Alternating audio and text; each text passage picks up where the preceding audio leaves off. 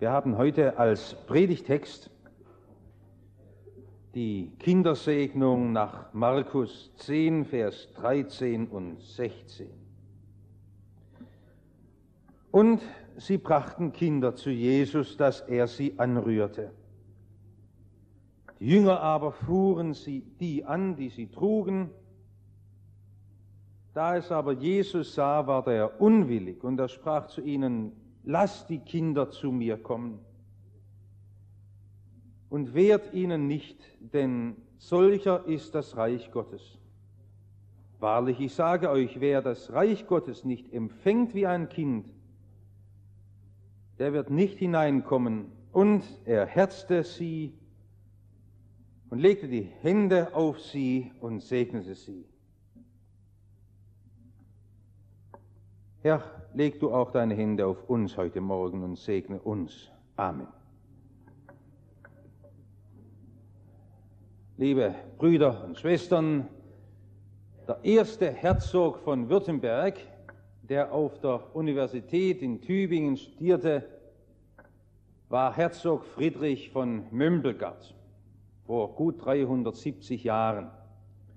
Er war so angetan von der Universität und von der Naturwissenschaft, dass er einen Hang hatte zu allem, was blitzt, raucht oder stinkt, zur Chemie. Und er hat unten im Lusthaus eine chymische Küche, wie man damals sagte, einrichten lassen. Und er hat eine große Hoffnung gehabt, es gelänge ihm eines Tages aus Blech und Eisen Gold herzustellen. Das befähigte ihn auch dazu, dass jeder Betrüger, der einigermaßen geschickt war, ihn übers Ohr hauen konnte. Es wird uns erzählt, dass allerhand wunderliche Leute hier im alten Schloss aufgetaucht sind und nach einiger Zeit sich mit der vollen Landeskasse davongemacht haben. Und der Einzige, der den Mut hatte, diesem Treiben zu wehren, war der damalige Hofprediger Dr. Andreas Osiander. Und er sagte, es sei wahrhaftig erbarmentlich, dass ein Fürste, dem man den gesunden Menschenverstand nicht absprechen könne, sich solchem Gewerbe hingebe.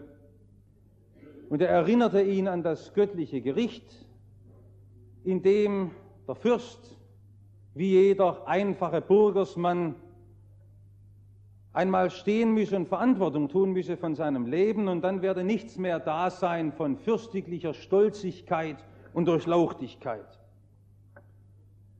Diese kurze Ansprache in der Schlosskirche hat dazu geführt, dass Dr. Andreas Osiander das Land verlassen musste. Das war weiter nicht schlimm, er ist nach Eslingen umgezogen, das war freie Reichsstadt. Und der Fürst Friedrich, Herzog Friedrich, hat ihm noch nachgebellt, er sei ein nichtsnutziger Pfaff mit einem Dreckgemüt.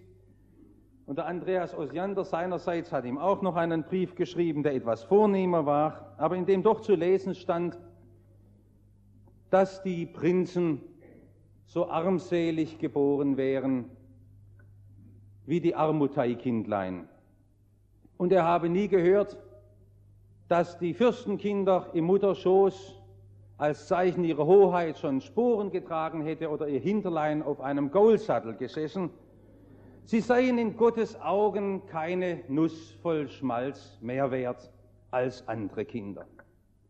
Und ich möchte mir heute vom Andreas Osiander dieses Predigtthema leihen: mehr wert als eine Nuss voll Schmalz. Unser Leben ist mehr wert und kann noch viel mehr wert werden. Erstens, vor jedem von uns steht eine große Zukunft. Unser Gemeindehaus wurde in den letzten Tagen umgerüstet als Ferienwaldheim. Ab morgen früh werden dann über 80 Kinder durch das Treppenhaus toben, durch die Gänge sausen. Sie werden da sitzen, wenn ihnen die Geschichte erzählt wird, und heißhungrig über die leckeren Mahlzeiten herfallen. Warum tun wir denn das mit den Kindern? Heute sind deshalb schon einige Kinder unter uns, weil wir drüben keine Kinderkirche mehr haben. Manche meinten, das sei eine Notlösung, dass heute Kinder unter uns sind. Nein, das ist einmal ganz wichtig, dass sie unter uns sind. Und gut so. Und vielleicht sind einige unserer Kinder heute sogar so hell und hören zu und verstehen manches von dem, was wir heute reden müssen. Es wird uns erzählt von dem Klosterpräzeptor Johann Albrecht Bengel in Denkendorf, dass er jeden Morgen vor seine Kinderklasse als Lehrer hingestanden sei und sich tief verneigt habe und sein Käppi, das man damals trug gegen den Zug, wenn man keine Perücke auf hatte, dass man keinen Schnupfen oben kriegt auf der Glatze, dann hat er seinen Kopf tiefer beugt vor den Kindern, weil diese Kinder Majestäten wären. Und er hat oft andere darauf hingewiesen, was ahnt ihr denn, was der große Herr einmal aus diesen Kindern noch machen kann und machen wird. Das ist viel mehr, als ihr denkt. Und dann hat er nur lächeln können über die Schwierigkeiten der Kinder und hat gesagt, Herr und Meister einmal diese Kinder von seiner Kraft her neu umwandelt, was wird aus ihnen werden? Wir erleben das und müssen jetzt davon reden, dass Kinder sehr oft schwierig sind, wie wir Erwachsenen natürlich auch. Aber bei Kindern kommt es vielleicht noch etwas ungeschützter ans Licht. Ich wohnte mehrere Jahre lang neben einem Kindergarten direkt. Und ich habe mich gewundert, wie es da so eigentlich zugeht. Ich habe das verlernt, dass Kinder unschuldig wären. Ich habe mich an meine Jugendzeit zurückerinnert gefühlt, wie da geschlägelt und gepritscht wird und wie man da über einen anderen hohnlachend herfällt, wie der Schwächste zerrupft wird in dieser Gruppe, wenn sie da nur ein paar Minuten warten müssen, bis die Türe aufgeschlossen wird, wie sie sich gemein zusammenrotten. Was können wir jetzt alles über Kinder erzählen? Diese Leute, die die Kinder zu Jesus herführen, die wissen um ein Geheimnis. Wenn Jesus in ein Menschenleben hineingreift, dann werden plötzlich die angeborenen, notvollen Eigenschaften, diese oft so wirren Leidenschaften, dieser ganze Charakter mit seiner Unbeständigkeit auf einmal durch seine Meisterhand gefestigt. Er, der unseren Leib geschaffen hat und der diese Kinder in die Hände der Eltern legte durch seine Wunderkraft, der verfügt auch über Macht und Mittel, diese Kinder umzuwandeln nach seiner Art. Wir können Menschen nicht modeln und formen. Wir können Kinder nicht erziehen. Ich wundere mich immer wieder, wie wir in unseren Jugendkreisen und Kindergruppen an einzelnen Kindern einfach erliegen. Es kann nur ein Kind dabei sein und dann nimmt man alle seine Ratschläge zusammen und geht auf dieses Kind zu und redet mit ihm gut. Man überlegt sich, wie man Liebe dem Kind zeigen kann und man lässt es spüren und es gelingt nicht. Das Kind ist wie zugemauert. Ach, laufen Sie zur Erziehungsberatung, die kann auch viel helfen, aber letztlich ist ein Kind eben unzugänglich. Allein für die Meisterhand Jesu wird es sich öffnen. Und deshalb sind da Menschen, die sagen, ich muss es zu ihm bringen. Dieses schwierige, komplizierte Kind, das mir so viel Not macht. Es gibt heute eine verbreitete Meinung, dass Eltern davon sprechen, ob man sich Kinder leisten könne. Eine Ferienreise können sie sich leisten, einen neuen Hut können sie sich sicher noch leisten, aber ein Kind reicht, kann ich mir das leisten? Wissen Sie, das ist nicht eine Frage des Geldes. Kinder laufen auch gerne mit Blutschins am Sonntag rum, das macht nichts aus. Der braucht nicht viel Geld. Sondern die Frage, ob Sie ein Kind überhaupt prägen können, ob Sie es zu Jesus hinführen können. Ja, unseren Mitarbeitern ist sicher bange vor morgen früh, vor der Waldheimarbeit. Denn das ist eben nicht eine Sache, die man machen kann, als ob man das so im Griff drin hätte. Auch die erfahrenen Pädagogen nicht. Die größten Erzieher waren immer noch Menschen, die auf den Knien beten konnten, die im Gebet das errungen haben, dass Verkrampfungen, Sünden und Eigenheiten im Leben der Kinder sich gelöst haben, dass Jesus ein Kind angerührt hat. Man denkt heute an viel, was man den Kindern mitgeben muss, und die Eltern, die übertrumpfen sich ja schier. Die Kinder sollen die weitesten Reisen schon mitgemacht haben. Wir schulden das unseren Kindern. Die beste Ausbildung sollen sie haben, dass die Kinder einmal uns keine Vorwürfe machen. Das ist gut, dass wir den Kindern etwas schulden, aber was wir alle unseren Kindern schulden, der ganzen kommenden Generation, nicht so sehr wie das eine, dass Jesus diese Kinder und diese kommende Generation anrührt, dass er sie segnet. Unsere ganze Jugend- und Kinderarbeit wäre umsonst und falsch und würde nichts austragen, wenn wir das unseren Kindern nicht mitteilen könnten, dass etwas Großes in ihrem Leben bevorsteht. Mehr als eine Nuss voll Schmalz kann aus ihrem Leben werden. Eine große Zukunft, die Jesus in ihrem Leben beginnen will. Und das Zweite nun, die schlimmste Schuld. Die schlimmste Schuld, die man auf sich laden kann, ist, dass man andere abhält, zu Jesus zu finden. Ich möchte jetzt nur einmal über die Schuld sprechen, dass man Kinder abhält, zu Jesus zu finden.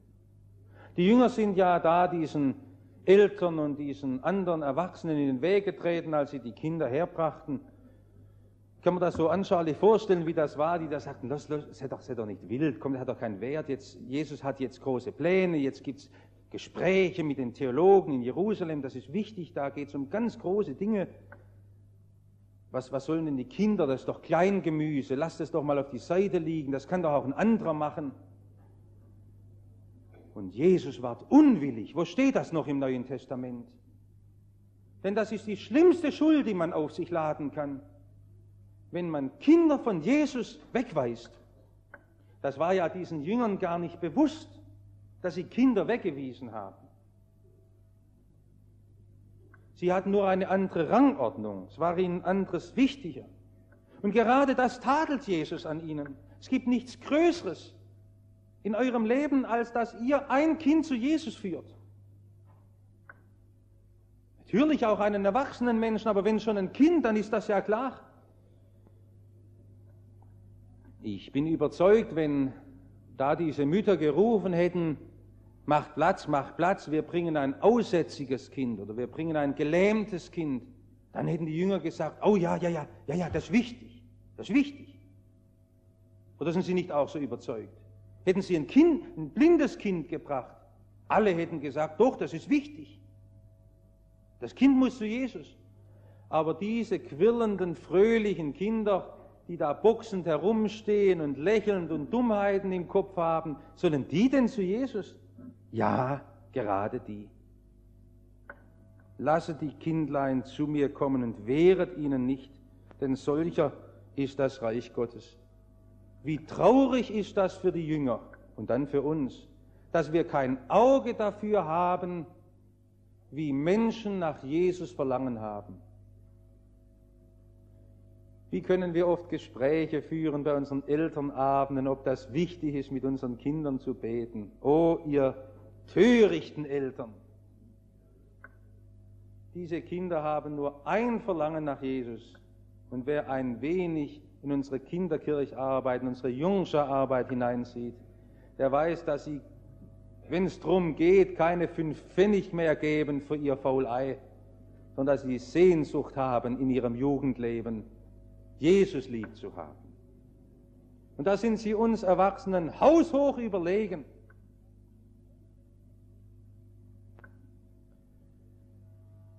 Es war ein Teufelswerk, die Kinder zurückzuweisen, auch wenn es aus ganz anderen Motiven geschah.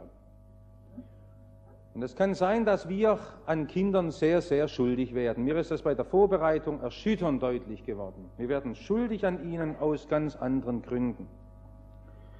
Wie viele werden abgehalten durch mein Beispiel dieser Kinder, die nicht zu Jesus finden? Weil sie in meinem Leben, natürlich, die Fehler sind ja sowieso, um das geht mir jetzt nicht, sondern weil sie ja darauf Acht geben, schon meine eigenen Kinder, wie das ist, wenn wir jetzt in den Urlaub fahren und wie ich mit Jesus lebe und wie meine Liebe zu ihm ist. Wie viele Menschen um sie her und Kinder Die wollten so gerne zu ihm durchgehen und sie kommen nicht durch, weil wir, die wir ja heute im Gottesdienst sind, sie durch unsere lockeren und leichtfertigen Gespräche ja wieder ganz abbringen. Sie würden ganz gerne mit uns einmal darüber reden, aber sie kommen ja nie durch, weil wir ihnen nie die Gelegenheit geben, darüber zu reden, wie ihr Leben unter die Hand Jesu kommt. Ich muss hier eins erwähnen, weil mich bedrückt, wie viele Kinder werden von Jesus weggewiesen, weil leichtfertig und zersetzend über Jesus und sein Wort, über Gemeinschaften und Kirche gesprochen wird. Dort, wo allein Kinder und Erwachsene das Heil finden können, das ist ihnen zerbrochen. Es gibt Leute, denen es eine Freude bereitet, Kinder den Kinderglauben zu zerstören. Und sie reden dann von der Reife. Mir wird es bange im Blick auf die Blutschuld, die an unserem Leben hängen könnte. Jesus stellt den Glauben der Kinder in den Mittelpunkt. Sie werden nie aus ihrem Kinderglauben herauswachsen, sondern so werden sie glauben oder nie glauben. Und mir ist das eine Angst im Blick auf meine eigene Predigt, dass Menschen, ja, auch Konfirmanden da sitzen und hören wollen. Und dann geht das über die Köpfe hinweg, weil es gelehrt sein will. Weil wir nicht den Mut haben, so zu reden, dass es Kinder verstehen können. Weil wir uns scheuen, Geschichten zu erzählen, weil ein paar wieder darüber hetzen. Und es doch nur darum geht, dass Kinder erreicht werden und dass es auch Kinder verstehen können. Und dann wollen wir so reden, in jedem Gottesdienst und wo wir reden, dass es Kinder verstehen können, denn anders gibt es keinen Glauben. Die größte Schuld, das war mein zweiter Teil. Und nur noch das letzte, so einfach ist der Weg. Lasst die Kinder zu mir kommen und wehret ihnen nicht, denn solcher ist das Reich Gottes. Wer das Reich Gottes nicht empfängt wie ein Kind, der wird nicht hineinkommen. Es war einer der ganz großen Gottesmänner, der in einer seiner Predigten einmal gesagt hat, wenn ihr wissen wollt, was Glauben an Jesus ist, so müsst ihr nicht auf die sehen, die von dem ketzerischen Kauderwelsch unserer Zeit verwirrt worden sind, sondern auf die Kinder, die Jesus beim Wort genommen und ihm geglaubt und ihn geliebt haben und deshalb wissen, dass sie gerettet sind. So einfach ist der Weg. Viele meinen, sie müssten erst noch ein paar gedankliche Probleme bewältigt haben, bis sie zu Jesus kommen können und ihr Leben in seine Hand geben. Kinder haben das noch nie gemeint. Kinder wissen, dass sie im Leben noch viel lernen müssen. Die ganze Schulbildung liegt ihnen noch bevor, aber sie wissen, dass sie zu Jesus kommen dürfen. Nur wir Erwachsenen sind so dumm.